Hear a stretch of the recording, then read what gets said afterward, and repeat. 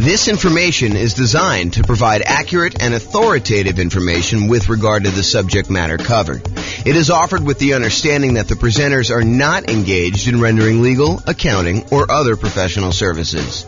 If legal advice or other expert advice is required, the services of a competent professional should be sought. Welcome to the Arlington Real Estate Investing and Real Estate Financial Planning Podcast. Learn all about investing in real estate in Arlington, Texas, with a combination of real estate financial planning and modeling with numbers specific to Arlington. Plus syndicated, more generalized recordings of live and pre-recorded real estate investing classes. Not all of them specific to Arlington. Be sure to stay tuned after the podcast for a message from our sponsors. Well, good afternoon and welcome everyone. I am your host, James Orr, and I have a very special class for you today. This is a class where I get to introduce you to a brand new spreadsheet I've been making. I made a version of this, not in Excel. I made a version of it as like an infographic in PowerPoint, probably 6 months ago or so. And I finally got around to converting it to Excel, making some small modifications to it, and I am continuing to work on it. I'll give you a link to download the spreadsheet so that you guys can use it as well. But we're going to talk today about ways to speed up achieving financial independence. And I'm going to walk you through some of the thinking tools I have and some of the visual aids I have for figuring out how to improve the speed, how long it takes you to become financially independent, using whatever resources you have. So if you were normally on a path to get there in X number of years, the idea is how can we shorten that for you and get you there faster? And we'll talk about some things related to that, like increasing risk by improving speed, because sometimes it's a trade-off. And while I was preparing this class, I actually thought of a whole separate series of classes I'm going to do. I probably will do the first one in that series, sort of like an intro to this topic tomorrow, because I was like starting to add some slides, think about how I was going to do it. And I ultimately ended up saying, okay, this is really its own presentation because I'm going off on this really deep, very interesting, but very deep rabbit hole. And so I'll get to that probably tomorrow. If not tomorrow, then soon. And I will share with you some of my other thoughts on some other really cool new tools I'm making for that as well. But today we're going to talk about ways to speed up achieving financial independence, a new tool I created with this other spreadsheet, and we'll kind of jump right into it. So let's get into it right now. So first, what is financial independence? Financial independence is when you can, in quotes, safely live off of your investments. And when I give you that definition, you're like, okay, yeah, that seems reasonable to me. You're financially independent when you don't have to work anymore and you can safely live off of your investments, the investments that you have there. And yeah, that makes sense, but it doesn't really make sense because that is more of a generalized definition of like what it means to be financially independent. And it's not a mathematical definition of when are you financially independent? What is the math behind becoming exactly financially independent? So what I did is I came up with the math version of what is financial independence. And really what it is, it's when all of these things contribute enough money so that they cover your expenses or your desired amount of money that you want coming in. So financial independence is really when, one, the net positive cash flow from all of your rental properties, that's all the income from your rental properties, rent, and anything else you're collecting on the property, minus all of your expenses, including vacancy, the principal and interest part of your mortgage payment, taxes on your property, any private mortgage insurance payments you're making, especially if you bought a property as a nomad or a house hacker, any insurance payments you've got on that, any of the maintenance you need in order to maintain the property, and property management. So once you take all the income, you subtract out all those expenses, what's left over is your net positive cash flow from rental properties.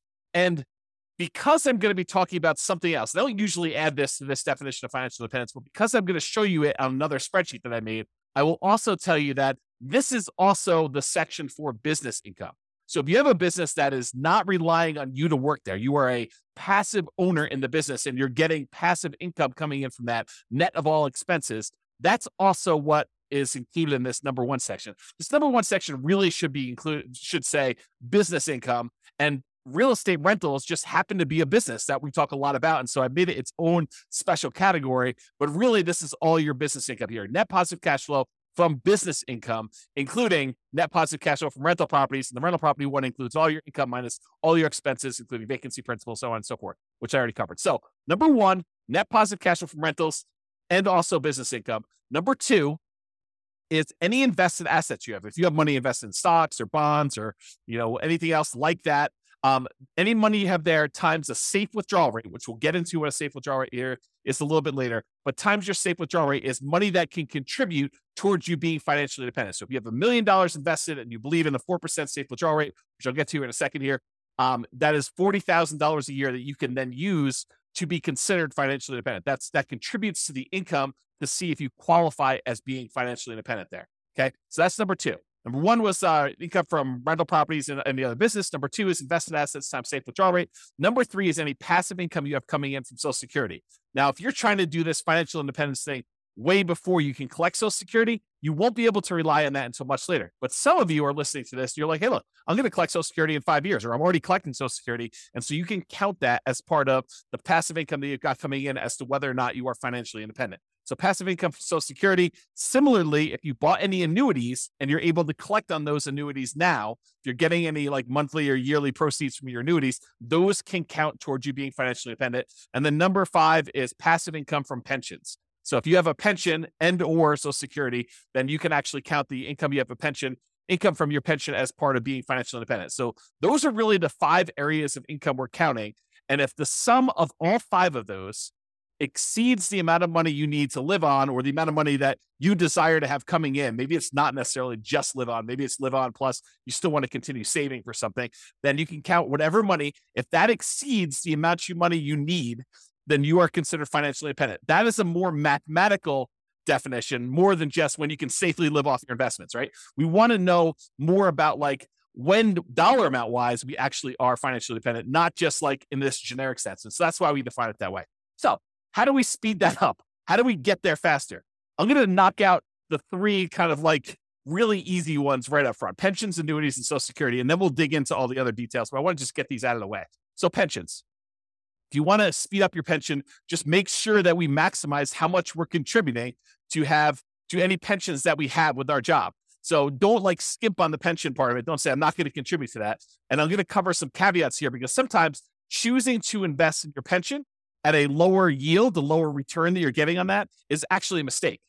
And you could look at it as, look, if my pension's only earning me whatever it is, like when I think about like how much I'm putting in and when I'm actually going to get out when I'm able to collect the pension, and I calculate that to be about 8 to 10% or whatever it ends up being, and you can go invest your money somewhere else and get a 15, 20, 25% return, and maybe even get it earlier than when your pension would start, then maybe you don't want to fully fund your pension. Maybe you want to choose to opt out if you can at your job and not do that. Now realize sometimes we go and we're like, hey, look, I'm not going to do the pension because I think I can get these higher returns, but then something happens where those higher returns don't actually come to fruition, where they don't actually appear. You thought you were going to rely on all this real estate stuff, and the real estate stuff didn't work out for whatever reason. Now you don't have a pension because you stopped doing that. So you got to be careful that you're not trading off some speed with increased risk and then end up regretting it later because you didn't do some stuff that was sort of like your baseline safety net sort of stuff later. Okay. So pensions, that's number one. Annuities, we can buy, single premium immediate annuities, or you could do like, annuity payments over time and do that. If we have the cash, and if you want to do the single premium one, if that's going to get you over the edge, like let's say you've got, I don't know, whatever it is, $8,000 in money coming in from all of your other assets. And you're like, look, I'm about $2,000 short to having the $10,000 a month that I really need. And I have this big lump sum of cash sitting over here that I'm not doing much with. I could take that lump sum of cash, buy an annuity, convert that to some type of monthly or yearly income, and actually get myself over the hump of being financially independent by taking cash assets, and deciding to buy an annuity with that.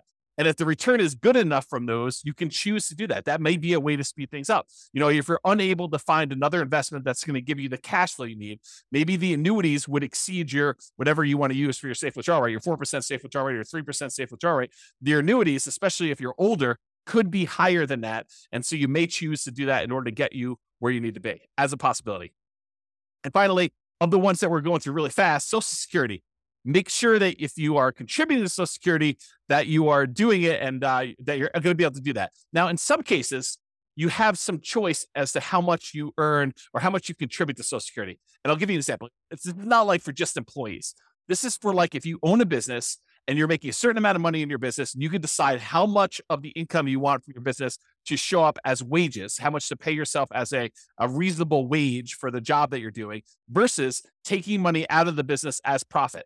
Because with the ones where you're paying wages on it, you're usually having to pay a Social Security payment associated with that. The ones where you're taking as profit, you usually don't have to pay Social Security payment. At least that's my understanding. I'm not a tax expert. But you could choose to take a certain amount as wages and pay the Social Security versus taking more money as profit. So you could decide within a reasonable degree. You can't say, I'm taking no wages, I'm going to put all my money in profit. I think you'd get challenged from the IRS in that. And so you could decide to take how much you're going to take in wages as to how much you're contributing to Social Security. And if you wanted to, you could choose to maximize the Social Security benefit so that you get the most out of Social Security later on when you're able to collect on it. And you'd want to go do that math and see what makes sense for you in your particular situation.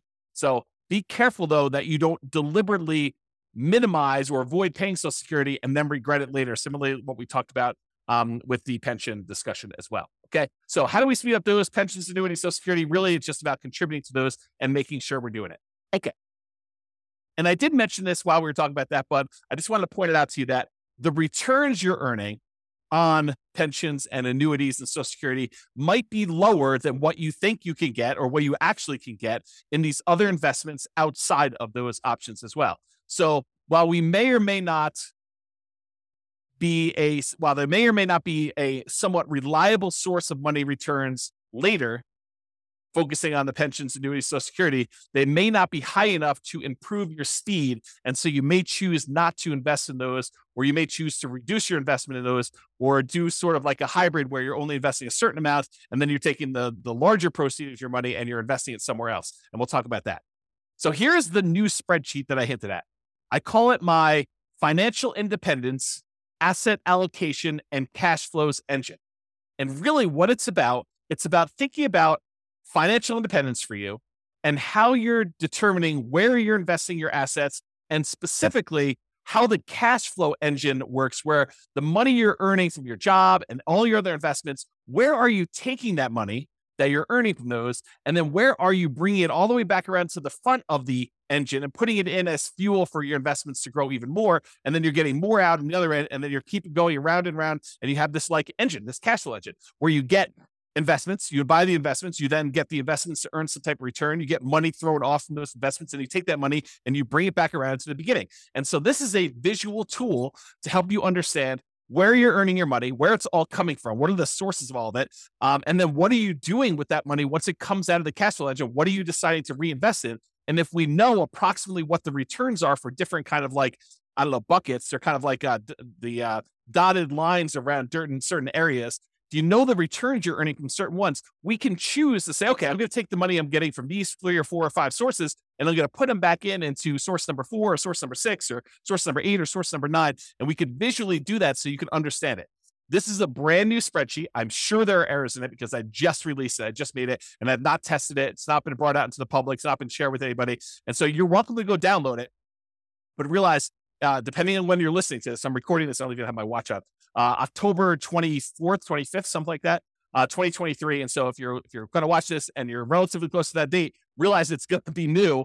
And the longer we get out from under it, probably longer we get away from my release date, the more likely I'll fix some of the errors, and we'll do that. Not saying that you won't find any, but there you go. So if you want to go download it, go to refp.info/FIAACFE. And that stands for Financial Independence, Asset Allocation, Cash Flow Engine. So refp.info, FIAACFE, and you can go download a copy of the spreadsheet and you can kind of use it, do your own numbers on it, and do that. But let me walk you through some of the ideas, and we're going to talk about how we can use this visualization in order to speed up you becoming financially independent. Okay. So speed up your job income. So this is one of the sources. I just did a blow up of the spreadsheet here. This is one of your sources from your job income. Shows that how much you're making from your job and then how much you're actually investing from your job. So you have saved to invest. Part of the money, in some cases, you have a company match where the company says to you, look, if you invest, 1 or 2% of your income, we will match that dollar for dollar. So if you invest 1%, we will automatically add add 1% to it. And so you'll end up investing 2% total, 1% provided by you, 1% from a company match. And so you want to try to maximize that if you can and do the company match part. Sometimes you'll take money outside of that company match. Just that company may say, look, we're only willing to go up to 3% with that. So you do your 3% investment, your company matches it 3% as an example. And then any additional money, 2% more or 5% more or whatever you're investing from your job, you want to go and take that money. And that is the no match, the money that you're investing from your job that is not matched by the company to do that. And then any money here you're putting in Social Security, you can kind of just keep track of that mentally for yourself. So how do you speed up the job income? Well, increase your job income. Like decide to earn more, or get a job where they do a match or don't do a match, or do one where they do a match, or they have some type of stock options or something like that. Not just your regular job either. I'm talking about. I'm also talking about a side hustle or two. For example, maybe you decide to go and do house hacking, where you go and you buy a property where you could rent out part of the property while you're living in it. As another example for doing that. Or maybe you decide to start a business part-time in order to generate more income coming in, and you do that. So not just your regular job, maybe other jobs as well. If you're really trying to speed things up, that is a possibility for you. If you're trying to speed things up using job income, make sure you maximize that company match so that you get some money. Although there are some weird things. I didn't plan on going into a lot of detail on this, but sometimes your company match requires that you put money into certain type of accounts where you may not be able to access them until much later. And so realize that if you're trying to speed things up and become financially independent, maximizing money in your company match may be money that you can't use right away. And so you'll sort of have to keep that off in the distance until you're able to qualify for it at age 65 or whatever it is that the rules are for you. So you want to increase your company match or maximize your company match. You may want to increase any money that you're investing on your own outside the company match. And if you're relying on Social Security and you have control over how much you take from Social Security, like you're the business owner and have some control over wages versus profits, then minimizing Social Security may be faster, but at the cost of the amount of Social Security benefit later, which may be more risky or less conservative if something goes wrong with the investments you're making outside of the Social Security option. Okay. So just realize that. All right. So that's the first one. We talked about income. Now let's talk about properties. So in my mind, I've grouped properties into three primary groups because we really do look at properties in three distinct ways. First one is a really obvious one, the owner-occupant properties. These are properties that you live in. And sometimes there's a little bit of crossover, like if you're doing house hacking, you bought a duplex or a triplex or a fourplex, and you're living in one of the units and you're renting out the others, or maybe you're just doing roommates. You bought a nice single family home and you're living in the single family home and you're renting out a couple of the bedrooms, or you're renting out an RV space in the backyard, or whatever you're doing. Or maybe you bought the triplex and you're renting out roommates in the roommate and the one you're living in. And then you have two other rental units that you're renting out because complete separate units. If you're doing that, that's totally fine too. But for the most part, I'm talking about the properties that you're deciding to live in. And most of the time, we're not getting any type of cash flow or cash flow from depreciation from that. And we're usually not taking advantage of the appreciation, the property value going up, or the fact that we're paying down on the loan, because that really doesn't count until you pay the property off, and it totally reduces your housing expense. So, and I'll go into that in a lot of detail in other classes, but usually that does not contribute towards you being financially independent unless you take that property and you're using it, like we're going to use other properties here in a minute, as sort of like a rocket booster in order to gain some equity, have the property value go up, pay down your debt, and then you eventually sell that property, or you take the property that you lived in for a year or two or three or four or five, and you then convert it to a rental. And in those cases, you could use the assets you're committed there. But if you're just keeping them as an owner occupant, we don't really use those a lot as returns coming out of there that we could reinvest. Okay, so it really would need to move from being an owner-occupant property to some type of investment property or something like that, or selling it, which I didn't show in here, although I did make a note. Not shown, could sell owner-occupant properties for tax-advantaged capital gains. And there are some tax advantages of selling an owner-occupant property for your primary. Okay, so the first group was that owner-occupant properties. The next two groups are properties, investment properties that you buy that you intend to keep forever for cash flow. And then the next group is investment properties that you buy that you intend to sell for capital gains. Here's the general idea. There are some properties, rental properties, that you plan on buying, that you plan on keeping in your portfolio through retirement, and you plan on just having those puppies cash flow and generate cash flow to you that you intend to live on. That's one type of property. Those are the keep for cash flow properties. There are other properties that we're buying that maybe the cash flow isn't great, or maybe the property is not one you want to keep in your portfolio for a long period of time, but it is a property that you intend to buy because the return on it is so attractive. And it's a property that you intend to keep maybe for, a month or two and then quickly flip, or maybe you want to keep it for 6 months or a year or 5 years or 10 years or 20 years, or until you get to the point where you have enough properties, enough equity in them that you could sell off the ones that you planned on selling and use the proceeds in order to pay off the ones that you want to keep for cash flow. So there are some properties, though, that we plan to sell for capital gains. And so those are a separate group. The ones where we plan to keep for cash flow, we're primarily focused in on the cash flow from those, although you can access the appreciation of debt pay down via some refinancing or doing a HELOC on those. The other ones, we may get some cash flow and cash flow from depreciation while we're holding them, but really the intention of those is to capture the appreciation, the debt pay down from those, and then use that money elsewhere, come out of the engine and invest somewhere else in the property. Okay, let me check my notes to make sure I covered what I wanted to do. Okay, so some properties you'll own or occupy, talked about that. You could still do house hacking, talked about getting roommates or buying a duplex, triplex, or fourplex. And that could be like a side hustle, right? The income you have coming in from doing a house hack is almost like getting a second job, if you think about it, right? I mean, if you went out and you got another job delivering pizzas and you earn $600 a month, isn't that sort of like, renting out a bedroom or renting out a garage space or renting out an RV parking spot on a property and getting another $600 a month? It's just you're not doing as much manual labor in order to have someone else living in an RV space or renting out your garage or, renting out a room in your property and you're collecting money on that. So it's like a side hustle. It financially contributes $600 to your income, just like another second job would. Okay. And maybe even some tax advantages of you renting out part of your property, as you'll probably get some cash flow from depreciation for the part of property that you're renting. Okay. So we can still do house hacking, talked about that, and or the nomad strategy. If you decide to do the owner occupant property where you buy a property as an owner occupant, get owner-occupant financing, usually low or nothing down.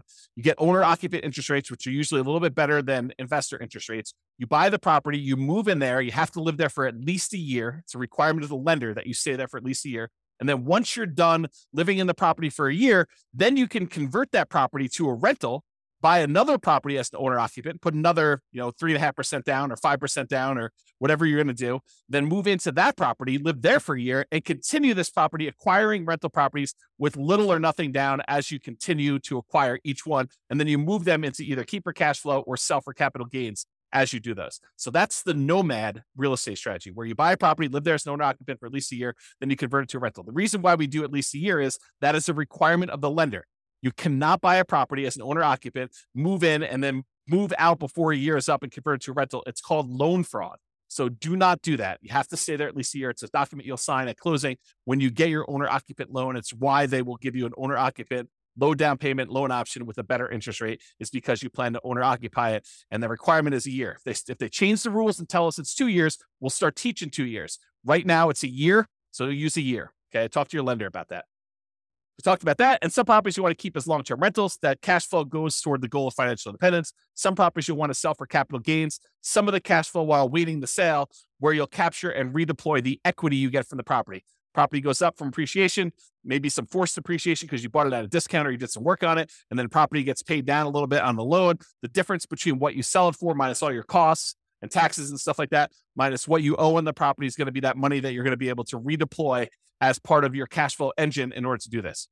Similarly to what we just talked about with all the real estate, because real estate is a business, as I discussed, we're talking about businesses here. So you basically have a business where you're getting cash flow, your profit from being in the business. Now, this is, if you have a job, you put your job income up on top in the spreadsheet and you get this business cash flow coming out as profit here later. Eventually, you may decide to stop working your job, but maybe you still own part of the business and you get profit from the business in the form of dividends or whatever else they're going to do there. And so you kind of keep this as there. So it allows you to kind of keep track of that there. Okay, now let's talk about safe withdrawal rate, because I'm about to go talk about the invested assets you've got and other things. And I want to mention what safe withdrawal rate is and kind of give you a very brief definition of what this is. We could really do like a 2-hour class on safe withdrawal rates. In fact, we probably could even do more. Okay, so where's safe withdrawal rates? SWR. It's how much you can, in quotes, safely withdraw from money that you have invested in things like stocks and bonds and likely not run out of money. There's no guarantee that you won't run out of money, but it's likely based on historical data. So a guy named Bill Bengen did a bunch of math and he came up with this idea that, hey, how much money can I take out of a client's portfolio where they are really unlikely to run out of money over a 30-year period or something like that. And so he looked at a bunch of different starting points using like historical stock market data, and he came up with this idea of a 4% rule. 4% rule basically says you could safely withdraw 4% of the amount that you start with, and you are very low probability likely to run out of money using historical data. Who knows what the future will bring, but usually the future looks similar enough to the past where he's saying, okay, look, based on historical data, 4%, most of the time we can get away with doing that. In some cases, we actually end up running out of money over a 30-year period, but 4% seems pretty safe to do. Then the Trinity study came out. It was 3 professors from Trinity University, Philip L. Cooley Carl M. Hubbard and Daniel T. Walls. And if you want to read the Trinity study, you can go read it at refp.info/Trinity. It'll take you right to the PDF. You can go read the whole thing. But they did a whole bunch of analysis on the same problem. And they basically determined, if you have a 90% stock portfolio, or 10% stock, or 10% bonds, or 80-20, or 70-30, or whatever it is, they ran through a whole bunch of different variations. And they published how many times of the different starting years did people actually run out of money doing this? And they showed their results. So you can go look at all this and do it. So some people will use this if you've ever heard someone say, I'm using the 4% rule or the 4% safe withdrawal rate. It means that if you have $1 million invested, you can withdraw $40,000 per year, and you are not likely to run out of money. It's still possible, but you're not likely to run out of money if you've got that $1 million invested in stocks and bonds.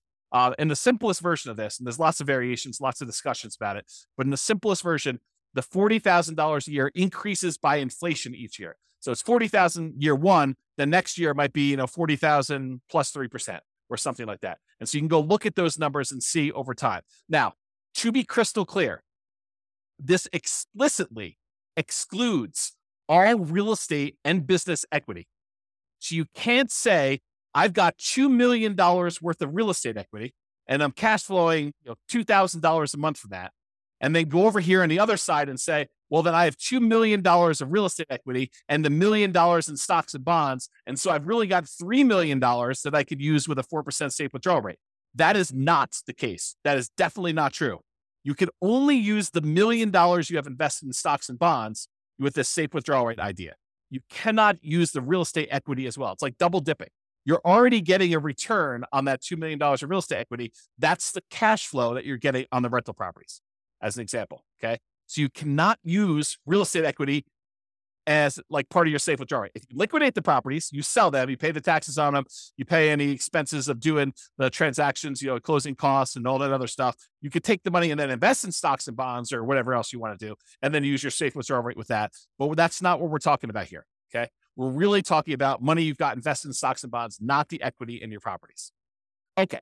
Now that I explained safe withdrawal rate, now we're looking at the 3 different types of accounts you have where you have assets invested in them. And these are usually things like stocks and bonds times whatever your safe withdrawal rate. So there's money that you could have in a taxable account.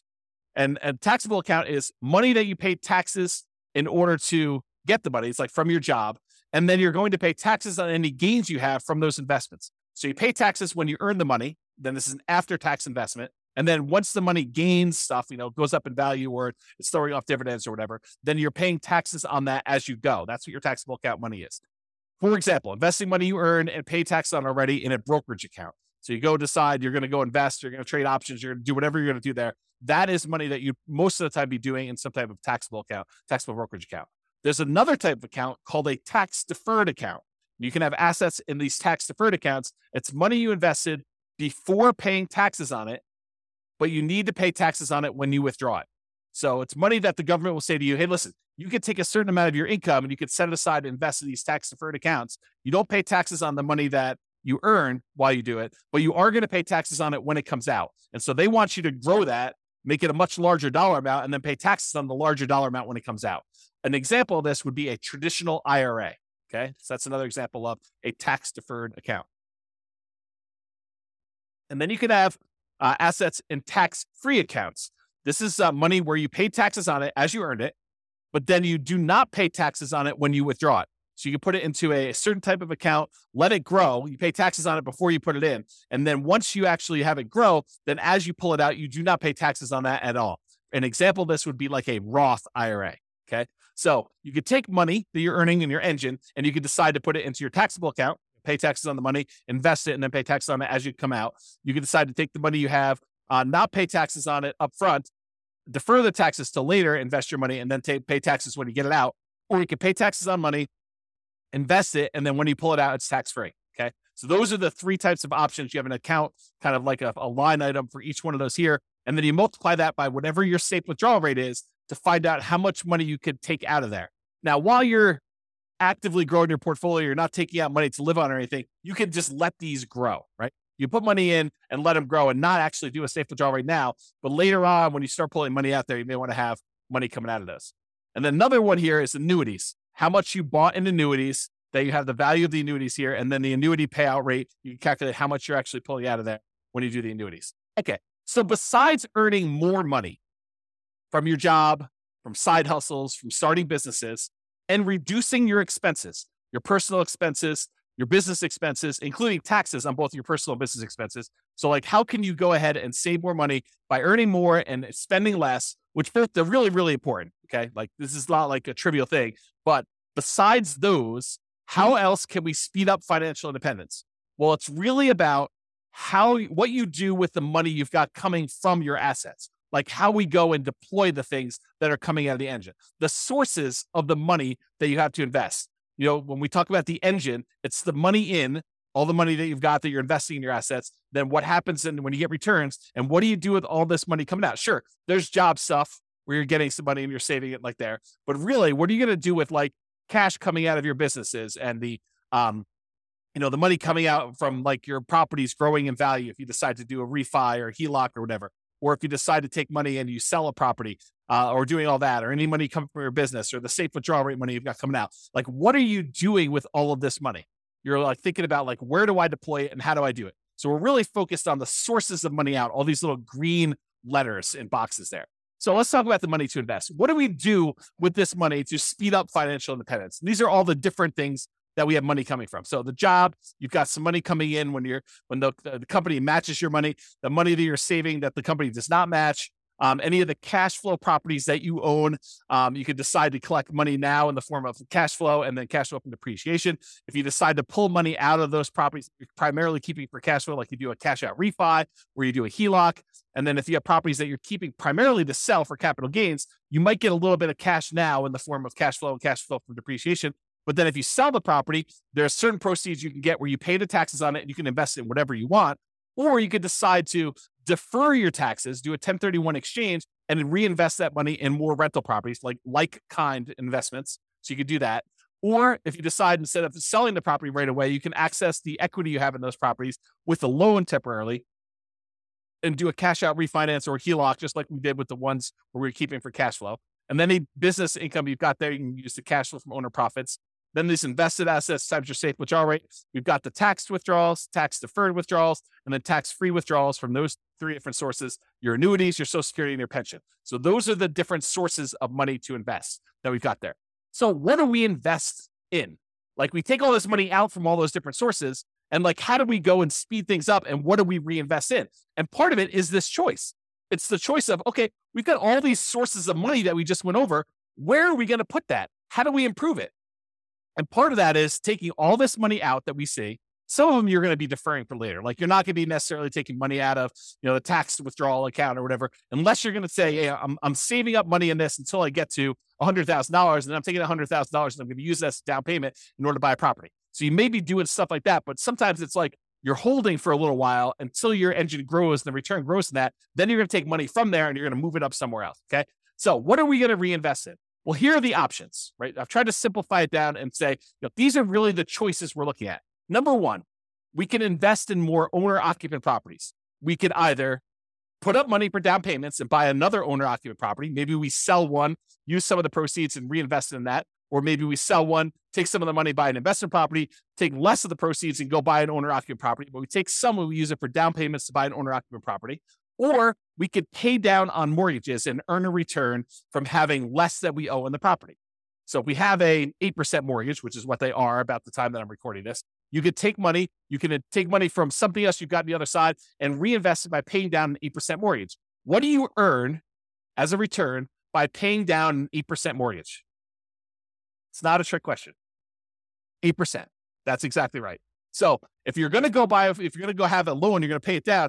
What you get as a return is the interest rate. So if you've got a 2.25% mortgage on a property because you got a really good mortgage, 5 years ago or 3 years ago, do you want to go take money that you could invest in stocks or bonds or CDs or more investment in real estate or anything else and pay off a 2.25% mortgage and earn 2.25% on that money?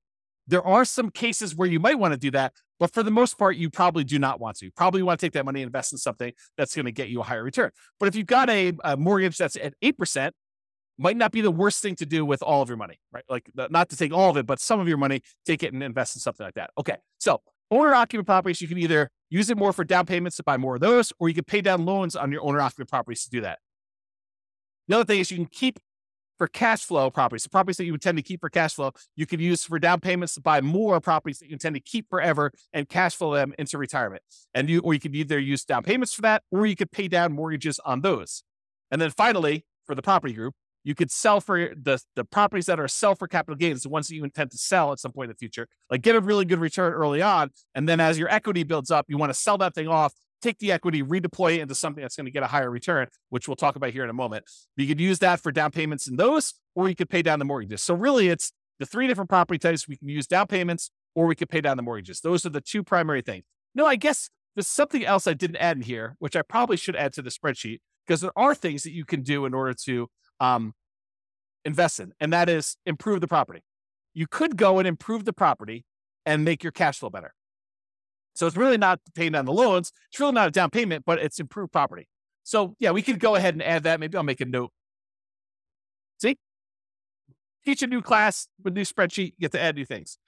Improve property. So hopefully I'll remember to go look at this sheet of paper and I'll add that to the list. Okay, so those are really the things you do to properties. Or you could do your businesses. You could do down payments, you could do pay down loans, or you can also probably improve your business. I should add that as well too. Let me make a note. Improve business. And then buy assets. You could go take money and invest it in your taxable account. If you qualify for, like from an income standpoint, you could use it in your tax deferred account, or you could invest in a tax-free account. There's some qualifications and limitations for doing the tax deferred and tax-free. So just realize that you might be limited in what you can do that. Or finally, you could buy annuities.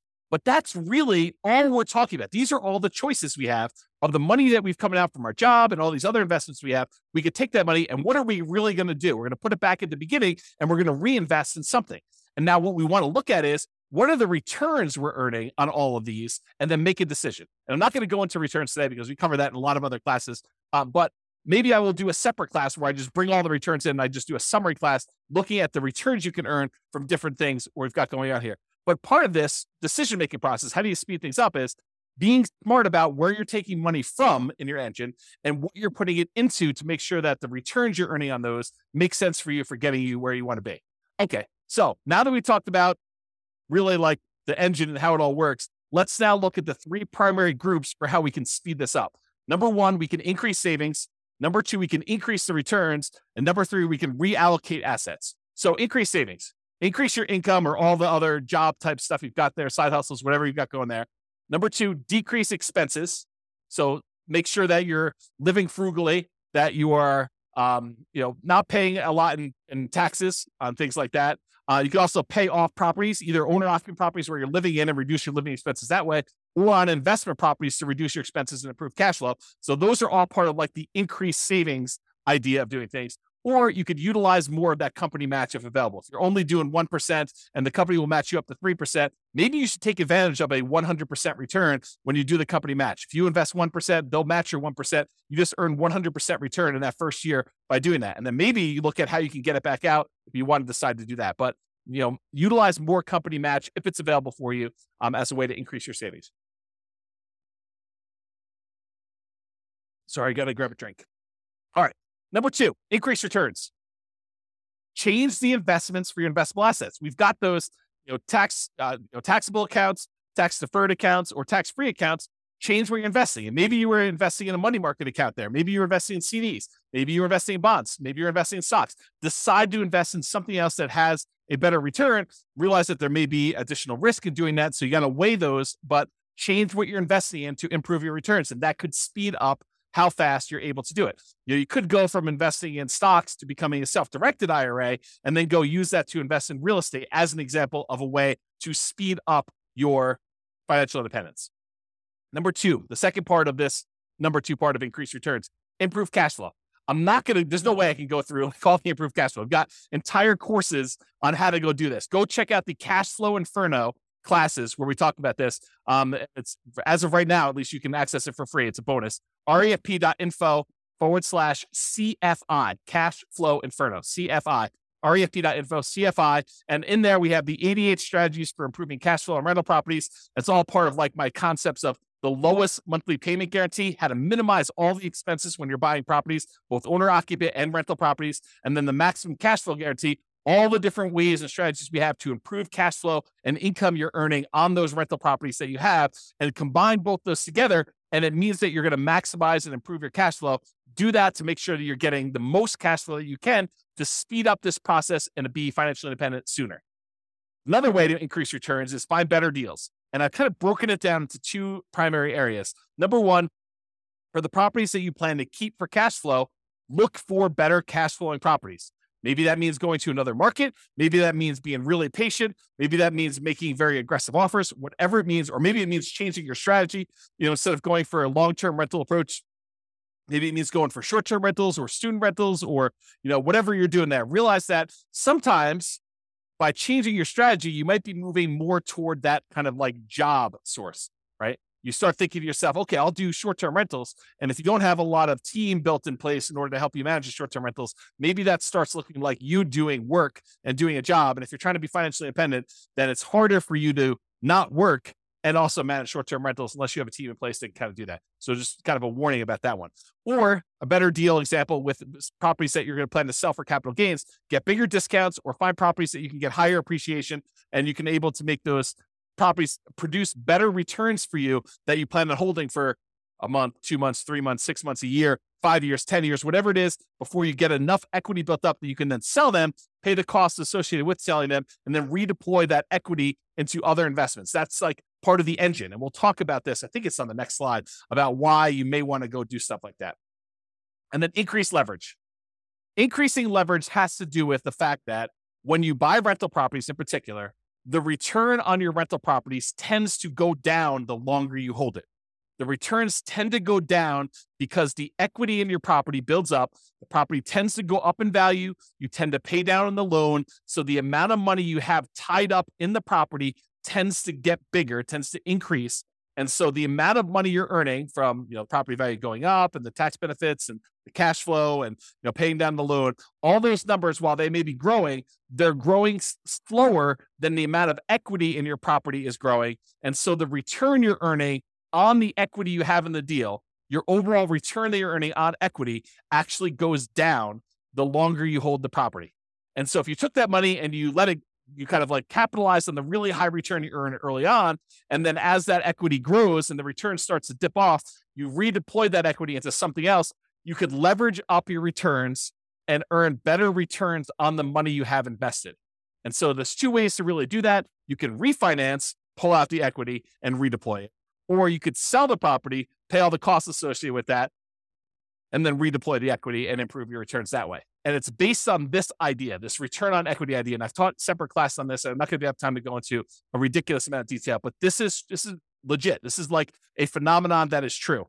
You buy a property and you end up earning a good amount of appreciation, a good amount of debt pay down, a good amount of cash flow from depreciation, and usually relatively low cash flow at the beginning, and that tends to improve over time.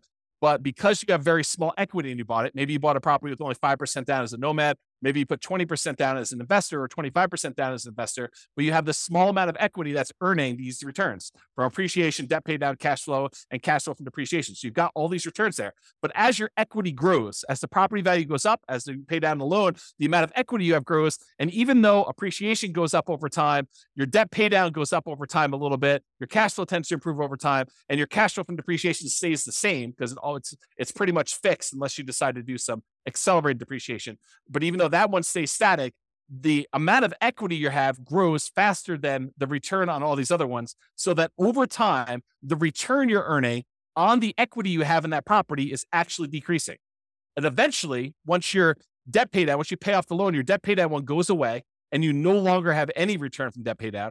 And eventually your cash flow from depreciation goes away because you can only depreciate residential properties over 27 and a half years. And so that eventually goes to zero. So what you're left with is just unleveraged, because it's no longer leveraged, appreciation rate, which might be 3%. And then your unleveraged cash flow return, which might be cap rate, which is usually somewhere between 5, 6, 7, 8, 9, 10%, depending on what property you're buying, what part of the country, and all sorts of other variables. But maybe 5%, as on the low end. So 5% plus 3% is 8%. So even though you might be earning, 35% return when you first buy the property, like if you think about return on equity, that's decreasing every year So eventually, when the property is paid off, you're about 8% return on your money. So if you decide, look, anytime my investment properties that I own, anytime their return drops below some number, some threshold you hit, whatever that is, 20% or 15% or 10%, you could say, look, I'm going to sell this property and re-leverage up. I'm going to take the money, I'm going to pay the taxes, I'm going to pay the capital gains tax, I'm going to pay the depreciation recapture tax, I'm going to pay the real estate commission to get out of it, I'm going to pay the closing costs, and I'm going to take whatever's left over, which is what we call true net equity. That's the amount you have left over after all those expenses I just named.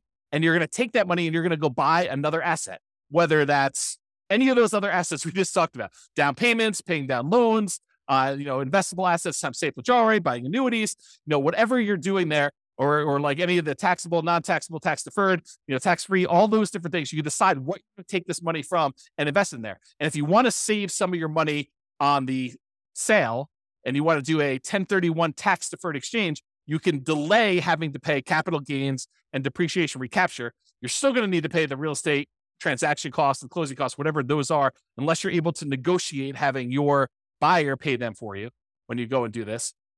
But in most cases, you're going to pay those, and then you can take that a much larger chunk, but you're limited in what you can reinvest that in when you do that. Has to be other real estate, like-kind real estate, not owner-occupant stuff, okay? So this idea of return on equity declining over time is real. It's a real phenomenon.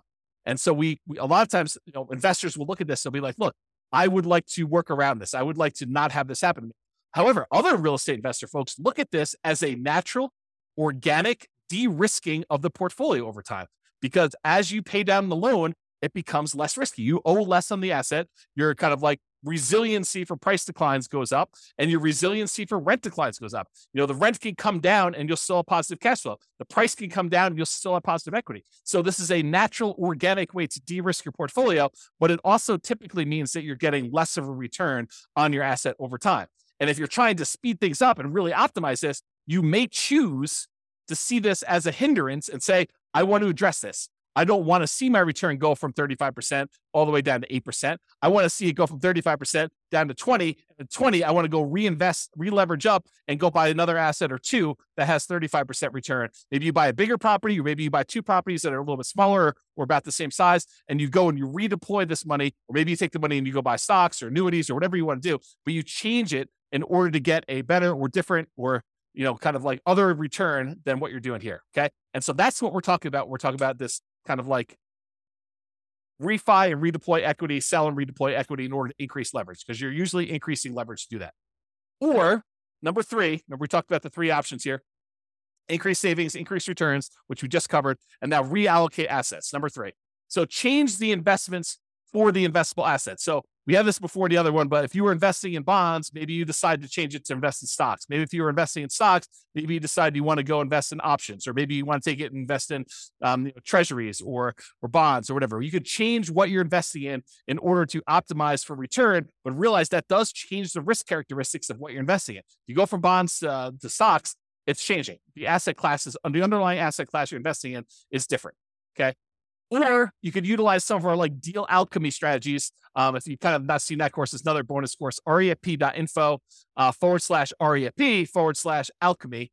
And if you go there, there's a whole bunch of stuff about how do you move returns from one quadrant to the other. So if you're really concerned about earning money in that cash flow quadrant instead of appreciation and debt pay down, you can decide to do things with your asset in order to work on maximizing cash flow. For example, you may refi some of your properties to have enough money come out of those to pay off other properties to improve your cash flow. Sometimes it just works out that you have enough equity in your properties that it's spread out in a really unusual way that is limiting how much cash flow you can produce. And it might be better for you to refinance, two properties and then use those proceeds to pay off one or pay off two. And that would actually improve cash flow by a lot more than just keeping your properties the way that they were and letting them all continue to pay off organically. Or another version of this is, let's say over the next, X number of years, you acquire 10 properties. And then once you have the 10 properties, you wait until you get to the point where you could sell off 5 of them and then pay off, use the proceeds from selling off 5 of them to pay off completely the loans on the other 5. So you just hold the properties as long as it takes for you to get to the point where you sell off a portion of them, 1, 2, 3, 4, 5, 6, whatever, 7, whatever it takes. and then you pay off the remaining properties that you keep. So now that you have 1, 2, 3, 4, 5 free and clear properties and no longer 10 properties that all were leveraged. And that could be a way for you to achieve financial independence and really speed things up. You buy more properties than you need, let them grow. These are all, the certain number of them you're setting aside as kind of like sell for capital gains. You're kind of deciding that those are going to be sell for capital gains properties. You let them appreciate, you let the loan pay down. You're not overly concerned about how much cash flow producing because you're not going to keep them for cash flow. You're really looking at what's the overall return I'm getting. If it's getting a 30% or 40% or 50% return, especially early on before that return on equity curve drops off, then once you get to the point where those things have grown enough, then you go and you sell those, you take the proceeds and you use it to pay off properties that you plan to keep in your portfolio forever. Or maybe you have the 10 rental properties that you let grow for a period of time. You sell off all of them, and then you invest in stocks or bonds and use the safe withdrawal rate. Or you sell off all of them and you buy annuities, or whatever your strategy is. These could all be different variations on ways to speed things up, because you could be maximizing the return you're getting on equity. You're buying these properties and really taking advantage of this very high return you see on leveraged real estate early on. There's some risk associated with that, putting 20% down or 5% down the property. There's definitely risk of having leveraged real estate, but you take advantage of these high returns you have. Then once the return starts tapering off and getting more reasonable, getting lower to kind of what a, comparable returns might be in the stock market or the bond market or whatever it is, then you can go take this money and you could redeploy it into something that you get better or different types of returns depending on what you're looking for at the time. And so those are the two ideas: refi them to pay off some properties or business, or sell them to pay off some properties or business to do that, or invest in something else. You'll use the refi or the sale to invest in whatever assets. If we go back to our engine, it's really like taking money out of these ones where you sell and you either pay taxes on it or you do 1031 exchange, depending on what you're doing here. In most cases, you're probably going to be paying taxes. Then you're taking this money and you're using it on the spreadsheet in order to reinvest in something else, whether that's paying off loans, improving the property, paying off a business or buying a business or whatever you plan on doing, investing in taxable stuff, buying annuities, but it's taking that money and using it there. And that's what we're trying to do visually. Okay. Risk versus speed. So often I would say, increasing speed results in increasing risk.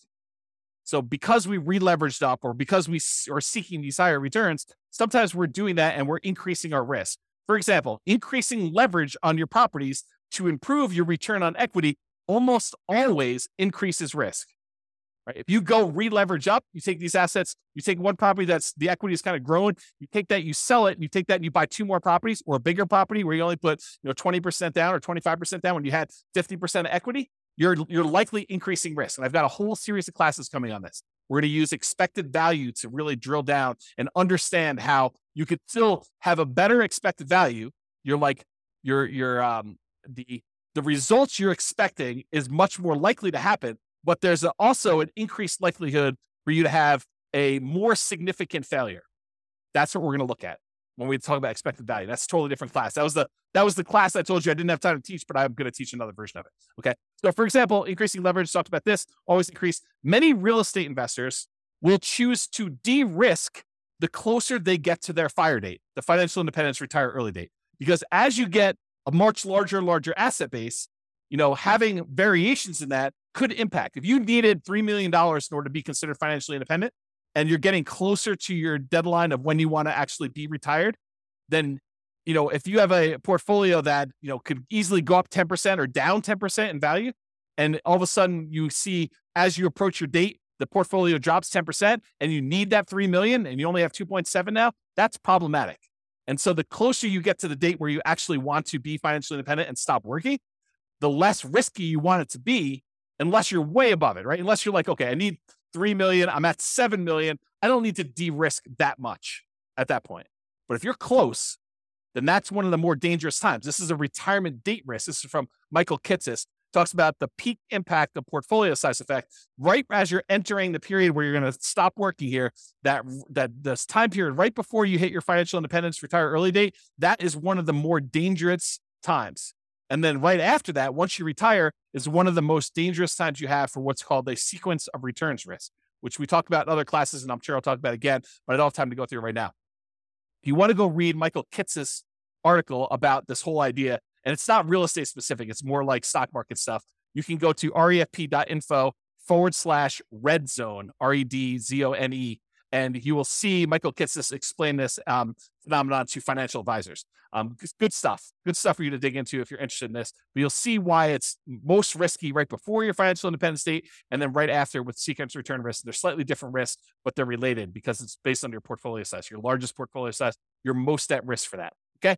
So in conclusion, there are many choices you can make to speed up your journey to financial independence. And hopefully you're just starting to understand how this whole engine thing works. So all the different sources of money you got coming out, then what do we take that money and what do we do with it? What do we kind of move it back around to get it going in? And then when it goes in, it kind of comes out. And that's why it's an engine. It keeps repeating and it keeps growing with your returns there. So the choices you make about what you're taking with the money coming out and what you're putting it back into matter, and they can really impact the speed at which you're able to achieve financial independence. Some require more sacrifice and discipline to implement, reducing your expenses, saving more, getting a different job, doing side hustles. That's more work. It's more sacrifice, more discipline to implement. But some of them are mere distinctions at points of decision. Hey, and I'm going to take this money coming out of here. I'm going to invest it in this instead of this. And that can make a major difference. Taking your money and paying off a 2.25% mortgage versus paying off an 8% mortgage could make a big difference. And it's really no extra work for you as to what you want to do. It's just like deciding I'm going to do this instead of this. And so ideally we get this little visual, and I'll create some more tools around this so you can see like what the expected returns are. Maybe you put in your own numbers and you could decide where you're going to take money out of to kind of optimize and improve your kind of like speed to financial independence, but also weighing in the risks of doing so as well. Okay.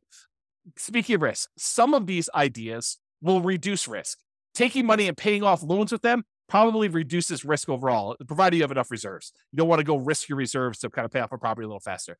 Other choices will increase risk. Selling off properties and then re-leveraging up and only putting 5% down or 15% down or 20% down or 25% down when you had 50, 70% of equity in your property before that, that's going to increase risk for you. You're going to actually have like a significant uptick in a lot of the different ways that we measure risk. For real estate investors, the decline you see from return on equity is a legit phenomenon. It does happen. So be aware that most of the time when you buy a real estate investment, the best return you're getting is really early on when you're most leveraged. Okay. Even if it's not the best cash flow. And organically over time, what tends to happen is your cash flow improves, but all of your other returns drop off. Okay. So that tends to be what's going on in your investment. So if you're really trying to maximize returns, especially if you've got some of those properties allocated for sell for equity or sell for capital gains, then a lot of times your overall return is going to be much lower the longer you wait on that. So that decline from the return on equity curve is legit and something that some people will use naturally in their favor to organically de-risk their portfolio as they get older, as their portfolio ages. Some people are like, I want rocket booster returns all the time. So I want to use these kind of sell for equity properties or sell to refi to get at my equity kind of process and redo those things to really maximize the return on equity numbers at the cost of increasing risk. And we'll look at those here when we do a lot of the expected value stuff in future classes to do that. Hope you enjoyed today's class. Hopefully it's not too long. Have a great day, everybody. This has been James Orr. Bye-bye for now. With home prices up, mortgage interest rates up, and rents up, but not quite enough to counteract the higher prices and interest rates, cash flow on rental properties in Arlington is harder than ever. Book a call with the Real Estate Financial Planner to apply our proprietary 88 strategies to improve cash flow on your rental. See the show notes for a link to schedule your call and improve your cash flow today. If you're a real estate agent, lender, or professional in Arlington that wants to help our real estate investor listeners, consider reaching out to learn about collaboration opportunities with this podcast. We'd love to add more value to our listeners by having you assist our investors buy, sell, and finance their real estate investments. See the show notes to schedule a call to discuss collaboration opportunities.